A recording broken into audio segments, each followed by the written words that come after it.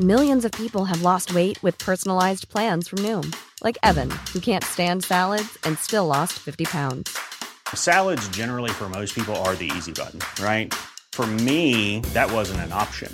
I never really was a salad guy. That's just not who I am. But Noom worked for me. Get your personalized plan today at Noom.com. Real Noom user compensated to provide their story. In 4 weeks, the typical Noom user can expect to lose 1 to 2 pounds per week. Individual results may vary. This is the second part of a two-parter with Baroness Helena Kennedy. There was just too much to cram into one part, so please enjoy more of her wonderful wit and repartee. I was on the tube not very long ago, and I could feel somebody sitting to my left was looking at me, and so I turned around and she said, "Are you who I think you are?" And I said, and I hesitated for a minute, and I said, "Well, if you're thinking of killing your husband, I could be your woman."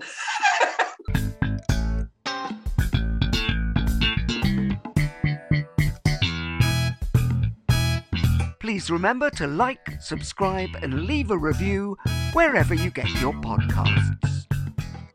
Somebody said to me, "Oh, I've got imposter syndrome," and I went, "Welcome to the club." I don't know anybody, and you know that we meet everybody from the biggest film stars in the world to lords and politicians all over the world. They're all the same, essentially. If you show me somebody who doesn't have that, I will show you a psychopath, to be honest with you, because it's a normal human nature to have a little bit of that. What we learn to do, and I think this is interesting for anybody listening, is how do you learn to overcome that so you don't show it too much in the world, so you can appear confident? When I first started at the bar, I did feel, when I started going to law classes in my late teen, I was 18.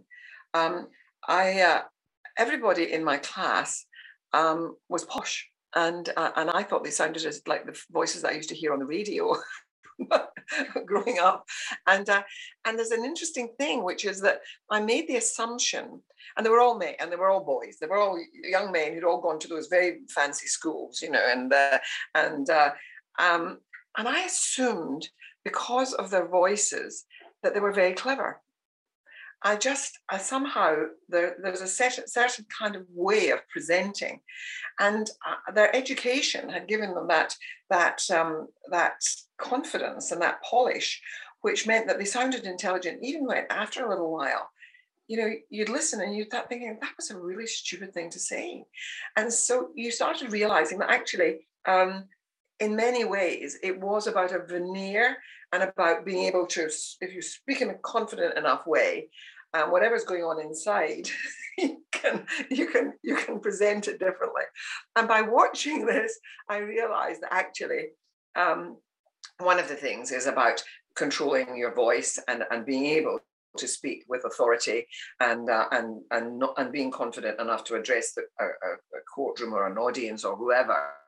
And one of the things that I also have found, and this is an interesting thing, is that when I got I'm now, I'm a King's Counsel now, actually. My QC overnight turned into King's Counsel.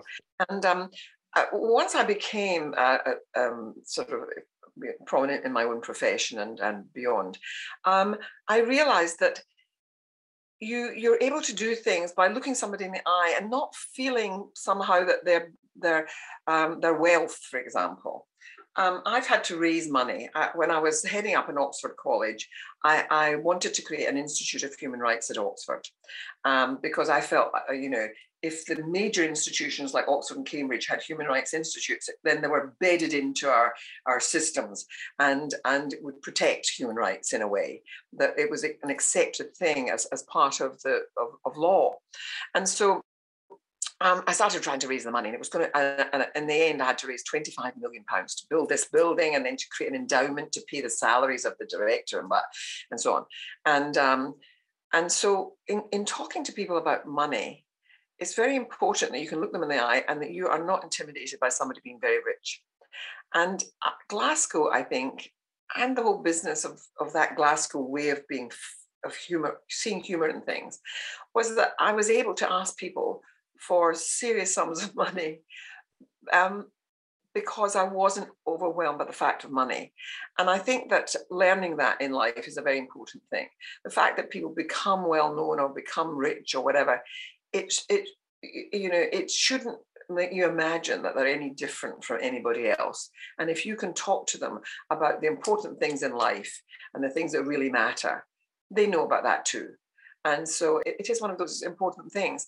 And to not be overwhelmed by the fact that someone's well known, they underneath they're feeling all the same sort of stuff as you. That's a really interesting thing, is that I actually think that when you get well known, what happens is other people change and you don't. But as a result of other people changing, you start to go, oh, is it? So that ability to connect with humor, to do that bonding with humor, I think becomes vital in order to get to whether you're actually playing up or playing down in the social strata.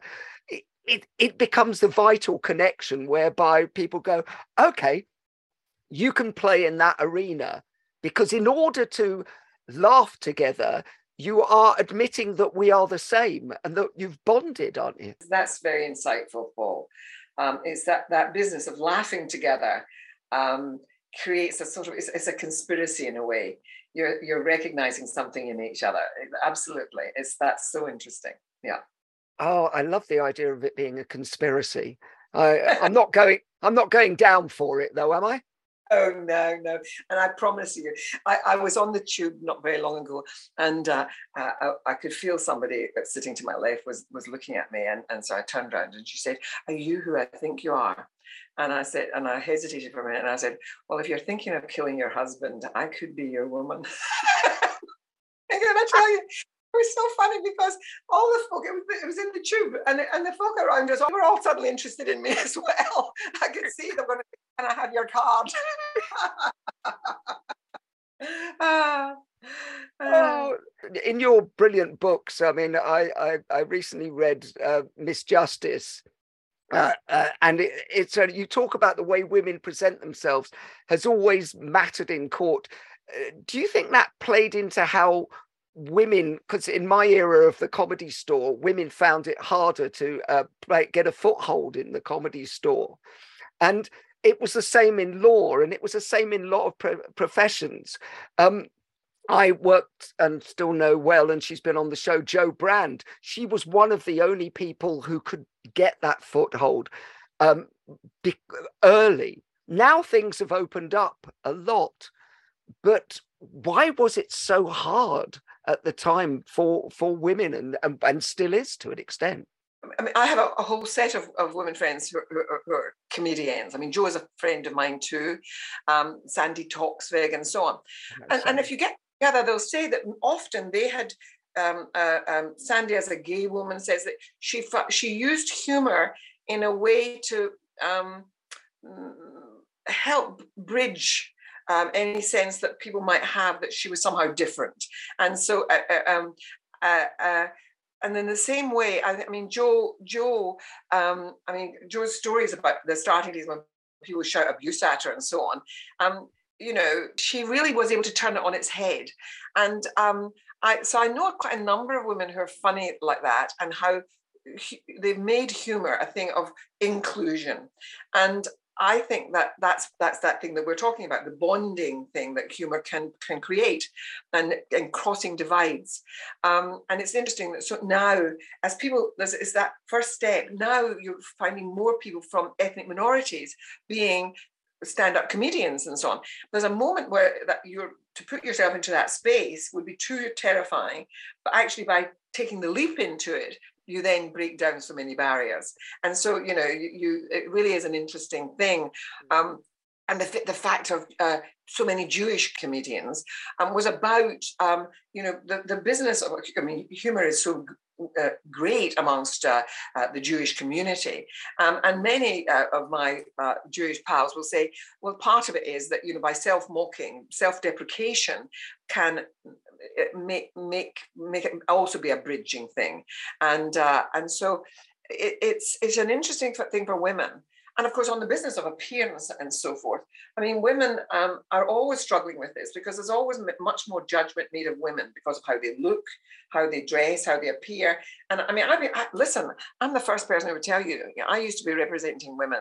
And I remember I was representing a woman and she was up, she had... it was a homicide of a very abusive husband, a terrible husband. And in fact, she and the daughter were in the dock in relation to his death. And while she was in Holloway prison, she was knitting for everybody. And she was a great knitter, June. And she said to me, I've got a very nice sweater that I've knitted for going to the court. And she showed me the sweater and it was full of sparkles. It was wool that had silver threads in it and gold threads in it. And I said to her, I don't want you to wear that. It's a lovely sweater. I love it. But do not wear it in the courtroom because I wanted her there, looking somber. I did not want her there as if she was going to a cocktail party. Anyway, but of course, all the women in the prison had wanted these sparkly sweaters. And so that had become her niche thing in jail. But, and prisons are another place where I have to tell you that humor is incredible. It's a survival mechanism at that point, isn't it? Totally. And often women who are in custody can make you weep with laughter about telling you the stories of stuff in prison. It's interesting. Although they're also very places that are full of pain and misery. But it is about survival, as you say. So what makes you laugh? I was just mentioning that I have a whole set of women friends who are comics, as well as being hugely serious when you're with them too. But Sandy Toksvig is one of the funniest women alive. You should do her, Paul. I know Sandy. We used to do the Comedy Store Players together. We run into each other occasionally. I would love to do her. She is one of my favourite people and so quick. So quick and so clever. And she's a lawyer who got away. I've always thought I must make a set of programs about the ones that got away. So many people who studied law and then thought, I'm not going to have a life of this. And she was one of them. She did law at Cambridge. And Sandy is one of the cleverest people I know. I mean, she's so clever. But her wit is so fast. And I just, to have an evening with Sandy always leaves me feeling I've been to a spa. Oh, the humour spa. Yes, how about that? Well, actually, I don't know. It's a sideline for the Humorology Project. Is that you can go to the humour spa and come away feeling cleansed. Yeah, but you can really. There's something about having a night where you really laugh, and how good it makes you feel. It really does. Isn't the oxytocin or something? Isn't there something is stimulated by laughter, and that it actually makes you feel good? Yeah. Oh, absolutely. I mean, the humour spa where you'll get a comedy cleansing. Well, you're the man to do it. If anybody can do it, you can. Well, actually, it's not a terrible idea. We're going into partnership, Helena. Okay, we'll start the first one in Glasgow. Oh yes, we've got plenty of opportunity there, definitely. Brilliant. Helena, we've reached the point of the show which we like to call quick-fire questions. Oh, dear. Uh-huh. Well, that's a lovely reaction. Oh, dear. It sounded like my granny. Oh, dear. My children, you see, mock me because my mother used to say, oh, dear. And it's like Mrs. Doubtfire. and I would say, oh, dear. No, it's lovely. It's lovely. You just talked about Sandy Toksvig, Joe Brand being friends, but who's the funniest business person or person in the House of Lords or barrister or judge that you've met? Well, I was mentioning Gilbert Gray, who was one of the funniest barristers I've ever known. I have a great friend, Chris Sallon, who's a King's Counsel, again, one of the funniest people, and his stories about being in the courtroom are hilarious. There a lot of criminal barristers are actually the wittiest and funniest that you can come across in the House of Lords. George Folks, who's on the back benches, is a Labour peer. There are whole sets of people who are very funny and witty.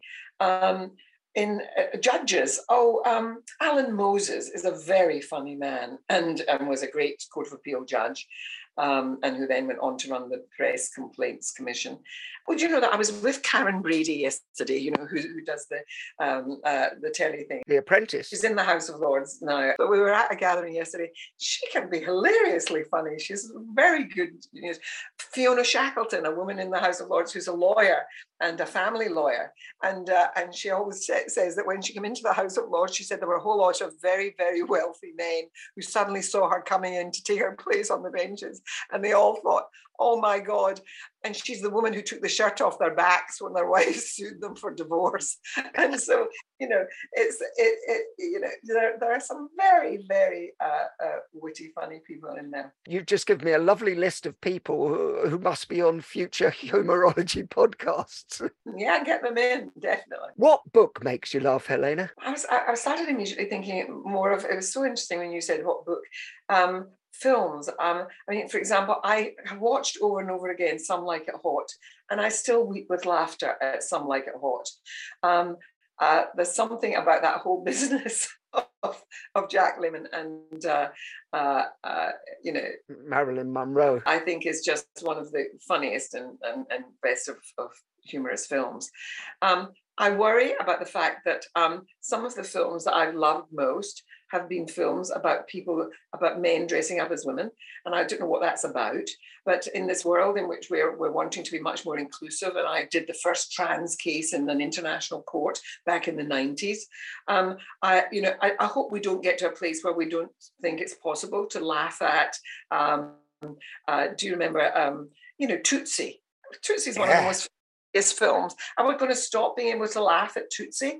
I would really regret that. And indeed Mrs. Doubtfire and so on. Books. I'm trying to think of what book. I mean, on music, on a record, one of the funniest records that I ever heard was Tom Lehrer. Do you remember Tom Lehrer? Oh God, yeah, no. My friend Jackie Green in the States used to have. When I used to go, she used to have an old record player, and she grew up with the Tom Lehrer, and she used to play Tom Lehrer all the time to me. And just the use of language was so precise as well. I love a comedy song. You don't get enough comedy songs. Obviously, with my background with Morris Minor and the Majors and the Calypso Twins, I would love a comedy song. But I still love, things like Ernie. I thought was a funny comedy song, but Tom Lehrer was much more intellectually pure. It's worth people going back to it because I was introduced to it by somebody and by an American when I was probably 20, and it still it makes me laugh. But he was very, very witty. I'm trying to think of Howard Jacobson as a writer is a very, very funny man. And let me tell you, he always said, I was for a while the chair of the Booker Foundation, which gave the Booker Prize for literature. And I'd been on the board for a very long time. And I remember Howard won the prize, the Booker Prize. And he at the time said, I didn't think I could ever win the Booker Prize because although I thought of myself as a literary writer, I couldn't stop myself being funny. And I didn't think that a funny book could win the Booker Prize. Well, he did win it with a very funny book. And his books are, while serious, are also hilariously funny.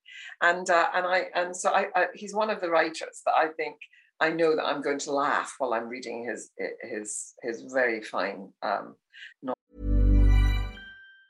If you thought the only way to get a more defined jawline with natural-looking results was through surgery, think again. Juvederm Volux XC is a non-surgical injectable gel filler that improves moderate to severe loss of jawline definition and can help you achieve natural-looking results with little downtime. Even better, this improved definition lasts up to 1 year with optimal treatment. No maintenance required. Improve jawline definition for a smooth, sculpted look with Juvederm Volux XC. For important safety information and to find a licensed specialist, visit Juvederm.com. That's JUVEDERM.com. Not for people with severe allergic reactions, allergies to lidocaine, or the proteins used in Juvederm. Common side effects include injection site redness, swelling, pain, tenderness, firmness, lumps, bumps, bruising, discoloration, or itching. There's a risk of unintentional injection into a blood vessel, which can cause vision abnormalities, blindness, stroke, temporary scabs, or scarring. Talk to a licensed specialist to find out if it's right for you.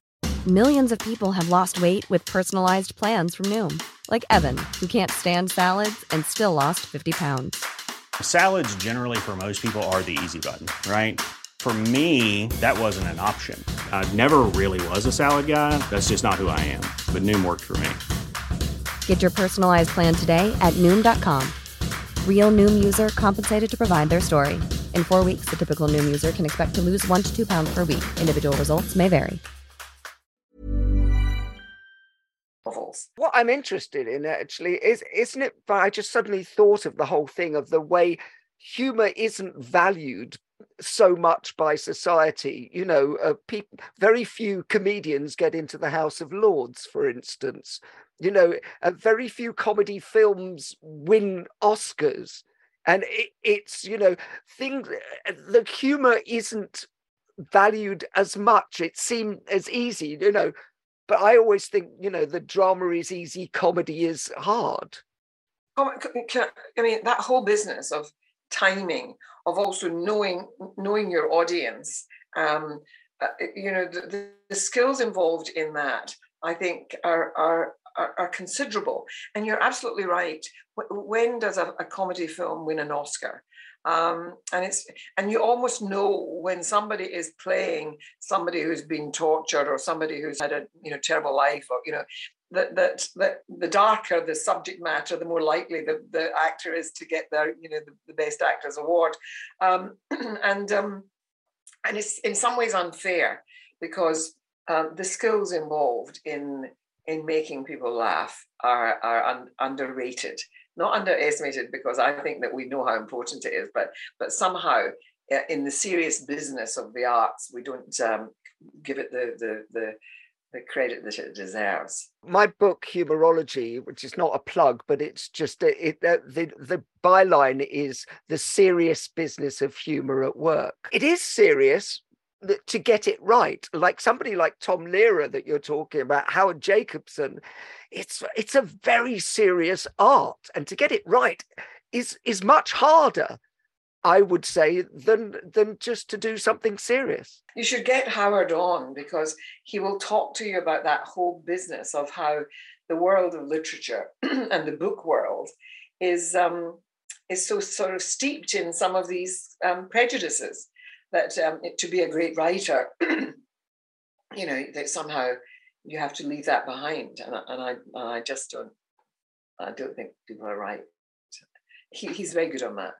I want to take a shift to the other side because I know so much of the amazing work you do is very serious. So the question I want to ask is, what's not funny? I honestly think you can find humor in almost any circumstance, but it is interesting that some things are. Do you remember there was a film, and I think it was an Italian film, and it was about being it was about a man who was in a concentration camp and with his child. Was it My Beautiful Life or something? It made me cry buckets. With the little child, and he pretends everything is a game so the child doesn't get affected by it. Yeah, he tries to ameliorate the horrors of it all by using humor. And I remember having discussions with friends of mine about whether that was an acceptable thing to do, because some people said it was, that somehow the Holocaust was totally taboo. And it was interesting because I thought the film was wonderful. For me, it was incredibly moving. In fact, the more moving because we knew about the horror. We knew that it was sitting alongside on that very tight wire. But some people really did feel that crossed the line. I don't like supposed humor when. For example, there are times when people think that they're being funny and they're really and they're really being cruel. And I don't like it where somebody is seriously diminished. But I'm trying to think of examples of it. You remember that business where Trump thought he was being funny when he was talking about somebody who had a disability and who had cerebral palsy or something and had a shake, and he started mocking the person. And he thought that it was funny, and no doubt there were people in the audience who thought it was funny, but to most of us seeing it then, it looked so despicable. And so there are things that do cross lines. But I think even difficult subjects can be made humorous, but it has to be done with great sensitivity but most really good comedians, most people who use humor have very highly developed antennae as to what crosses the line and what doesn't. Anyone that I know who's really, really funny knows what will work and what doesn't, and what's cruel and what isn't. Well, that's interesting though. But that humor has to walk that tightrope, though, doesn't it? And sometimes you go over the line. Have you ever crossed the line in your own head and then had to pull things back? Last night I spoke at a medical. I was asked by a friend to come and speak at a medical dinner. I did a report recently on diversity and inclusion, which was for the Royal Colleges. This was for the Royal College of Surgeons, and it was to look at the fact that getting women into those top positions in surgery, it's a bit like the senior levels of the judiciary.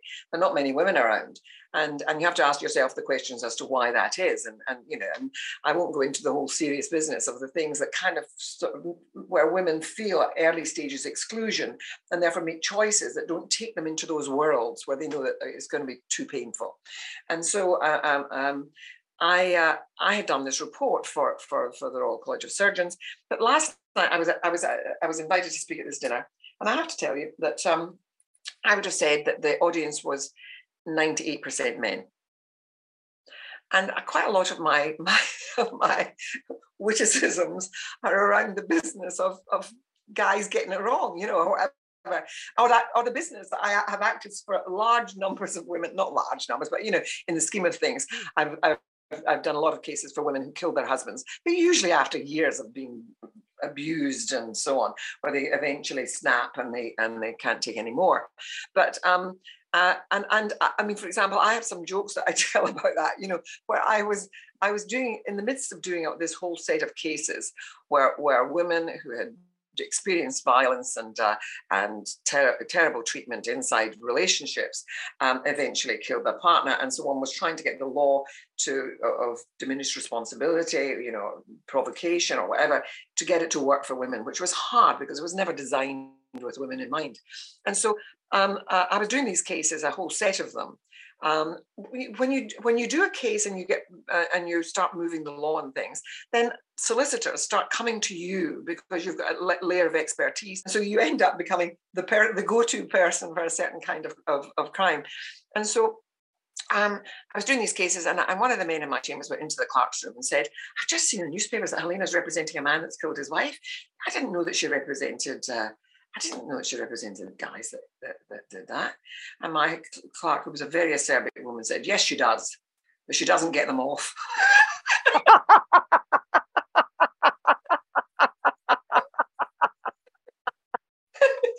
Which was not true, let me tell you. No, but it's a great gag. Because it's a true story, of course. And I felt that there was the response from the audience was not quite as warm as it is if I say that to a woman's audience, or but it's interesting. So I kind of had to. I thought, oh, I'm not going down that road anymore. I'll pull back on the husband jokes, and sort of took it elsewhere. Well, no, but funny is funny, as far as I'm concerned. I actually thought when I asked the question, the first words out of your mouth were going to be misogyny. But I suppose that if you approach everything, it's funny. The joke you just told was, in inverted commas, anti-man, but you can make it funny. And if it's done with the right spirit, of course, then that's where humor comes in. You've got to know that the person is coming at it with the right heart. Do you not? I make a point of saying to people, there are not very many men that hate women. but when women are talking about misogyny, what they're really talking about is a sense of women being kept in their place. And so it's, that's the thing. It's about, or a sense of male entitlement. And so it's rather different. It's not, people hating, Muslims or black people or whatever, or gay people, or, it's not, there are some men that hate women, but it's not many. But there are men who feel that women should know their place, and that women are getting too uppity, and that women are and it's categories of women that they don't like. They don't like, bossy women, or women that are kind of, too assertive, or all that sort of thing. And so you've got to try and define it differently. And I think that we're still having those sort of discussions in our society about just making sure that we're not finding ways of keeping women in their place. Well, I think in the comedy world, I think that I think men were intimidated by funny women. I've known lots of very intelligent, very funny women who have found it incredibly difficult to get male partners, because they are either successful or funny or witty, and the male ego, as this is a generalization, obviously, can't take it. I can't remember who said it, but somebody said, I think it was Margaret Atwood, said the thing that women fear in relation to men is that they'll kill them. That it's the business of greater physical force and all of that. The idea that and from being a child, girls are told, be careful, there are men out there who will do bad things to you. So what Margaret Atwood said, what women fear about men is that they'll kill them. What men fear about women is that they'll laugh at them. Oh yeah. What word makes you laugh? Well, the idea of tickle makes me laugh. I mean, just the idea of things tickling you because it's amusing, or being tickled, or when I tickle my grandchildren. I mean, the whole business of tickling is such an interesting thing. Yeah. It's so ridiculous. And you're laughing just at the word tickle. No, I like that, because when it's tickle onomatopoeic, do you think? I don't know. It is. But there is a sort of, isn't there, tickling? Yeah, I don't know. I'd never heard it be onomatopoeic, which suddenly occurred to me that it probably was. And it was, but it also has a visceral effect, doesn't it? As soon as you say the word tickle, you start to move. But things, of course, metaphorically tickle us because we're amused and stimulated and energized or innervated by something. It's a nice word. Yeah, lovely word. What sound makes you laugh? Hearing my grandchildren laughing makes me really laugh. And it reminds, there is something wonderful about becoming a grandparent. My grandchildren are tiny, and they and of course they're always they find everything to do with weeing and pooing and so on, and just hearing them laughing in that completely uninhibited way, and they have no embarrassment about roaring with laughter. I love it, and it makes me laugh too.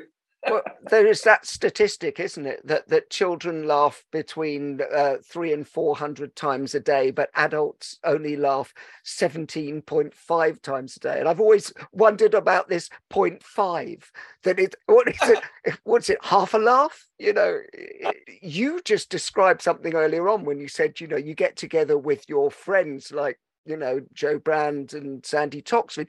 Is that not part of your therapy? Because I do it. I have groups of people who I just know will make me laugh. And it is like therapy. Another person like that is Kathy Lake, the Australian writer. She was married to one of the men in my chambers, Jeff Robertson, who's a very clever lawyer. And Kathy is great fun to be with. And I can honestly tell you, if I ever feel down in the dumps, she's one of those people that you can always rely on to make you feel good. I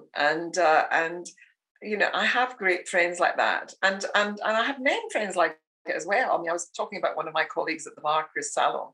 Who are just, that you'll laugh in their company because they're so amusing and funny. Yeah. And find that they get to that soft underbelly where that somehow even if things are rotten, they're not really, and we'll get through all of this, that sort of thing. Yeah. Oh, it's beautiful. It's beautiful. So the penultimate question is, you've got this extraordinary background and education. Would you rather be considered clever or funny? Oh, I like the fact that I'm considered funny, honestly.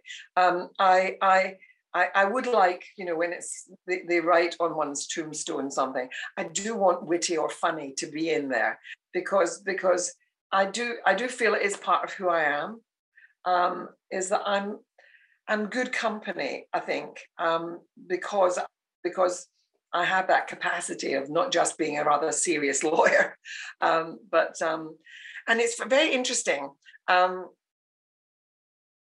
Somebody in the House of Lords once said to me, well, we invite you to lots of things, Helena, because you're very clubbable. And of course, clubbable, it sounds rather snooty and posh and grand, but clubbable means that, I'm not tribal. I'm able to be friends with people across the political divides, and I have lots of friends on all sides of the House. And it's the same as being at the bar. You fight a case, and the prosecutor is on the other side, and you can go at each other hammer and tongs, and afterwards it's all over. And I suppose I learned that early on in my profession, and so I want to be remembered as somebody who was compassionate and warm and humane and funny. Well, you are all of those things. Finally, desert island gags. You can only take one joke with you to a desert island. What is it? As lawyers, we're often the butt of jokes, and usually it's about us being sort of avaricious and having no ethics and being appalling people. What's the difference between a lawyer and a pit bull? Jewelry. Fabulous. A judge once reported me to the head of my chambers. He said, could you have a word with Miss Kennedy? She wears too much jewelry in court. Oh my goodness. Yes. Fabulous. You are wonderful. Thank you so much for spending the time with us on the Humorology podcast. You're not only clubbable, you are a great company and purely comedic. Thank you so much for being our guest today. Well, it was lovely being with you. Really terrific. The Humorology podcast was hosted by Paul Baroness, produced by David Rose, music by Steve Hayworth, creative direction by Les Hughes, and additional research by Helen Sykes. Please remember to subscribe, like, and leave a review wherever you get your podcasts. This has been a Big Sky production.